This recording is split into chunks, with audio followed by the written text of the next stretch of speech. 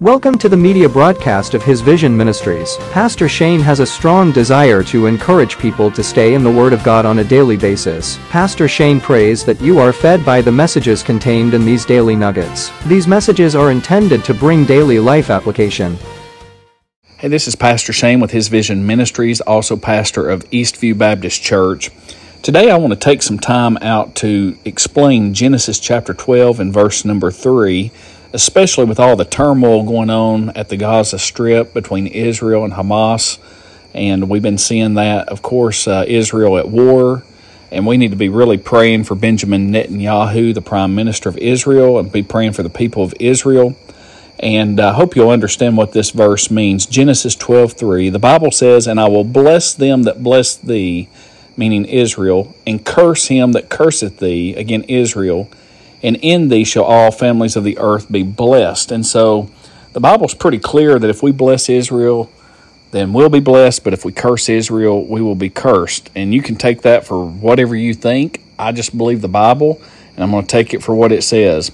But here in Genesis chapter 12 and verse 3, we see that God is speaking to Abraham, and He's revealing a profound promise that echoes really through the generations. And it's this promise that encapsulates the divine intention for the blessing, and it serves as a beacon of hope for all nations, especially with Israel.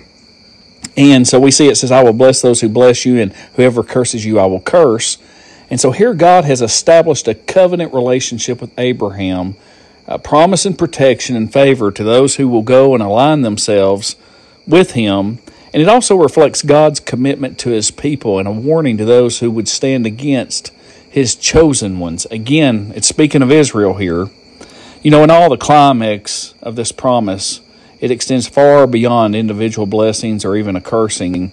God declares that all peoples on the earth will be blessed through you. And so we see here in these words, we find that this universal scope of God's redemptive plan.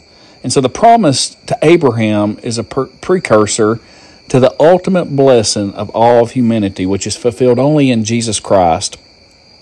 You know, as followers of Christ, we are the heirs to this promise. And it is through Jesus God's blessings extend to people of every nation, every tribe, every tongue. And so the call of Abraham becomes our call to be a channel of God's blessings, especially right now to Israel who's in need. And I think this verse, as we read it, it challenges us as Christians to consider how we as an individual, even as a community of believers, are participating in God's plan to bless Israel. And so let us embrace the privilege and responsibility of being a vessel of God's blessing, especially in a world right now that's marked by division and strife. As a Christian, may our lives radiate the transformation power of God's love. Let us become conduits through which all the peoples of the earth will experience the profound, inclusive blessings of knowing and following the Lord Jesus Christ. I love you. We'll see you again next time. Have a very blessed day, and thanks for joining in today's Nugget. We thank you for joining us today. Visit us online at isvision.org. Text the word SAVE to the number 80123 and hit send to learn how to have a relationship with Jesus Christ. May God bless you.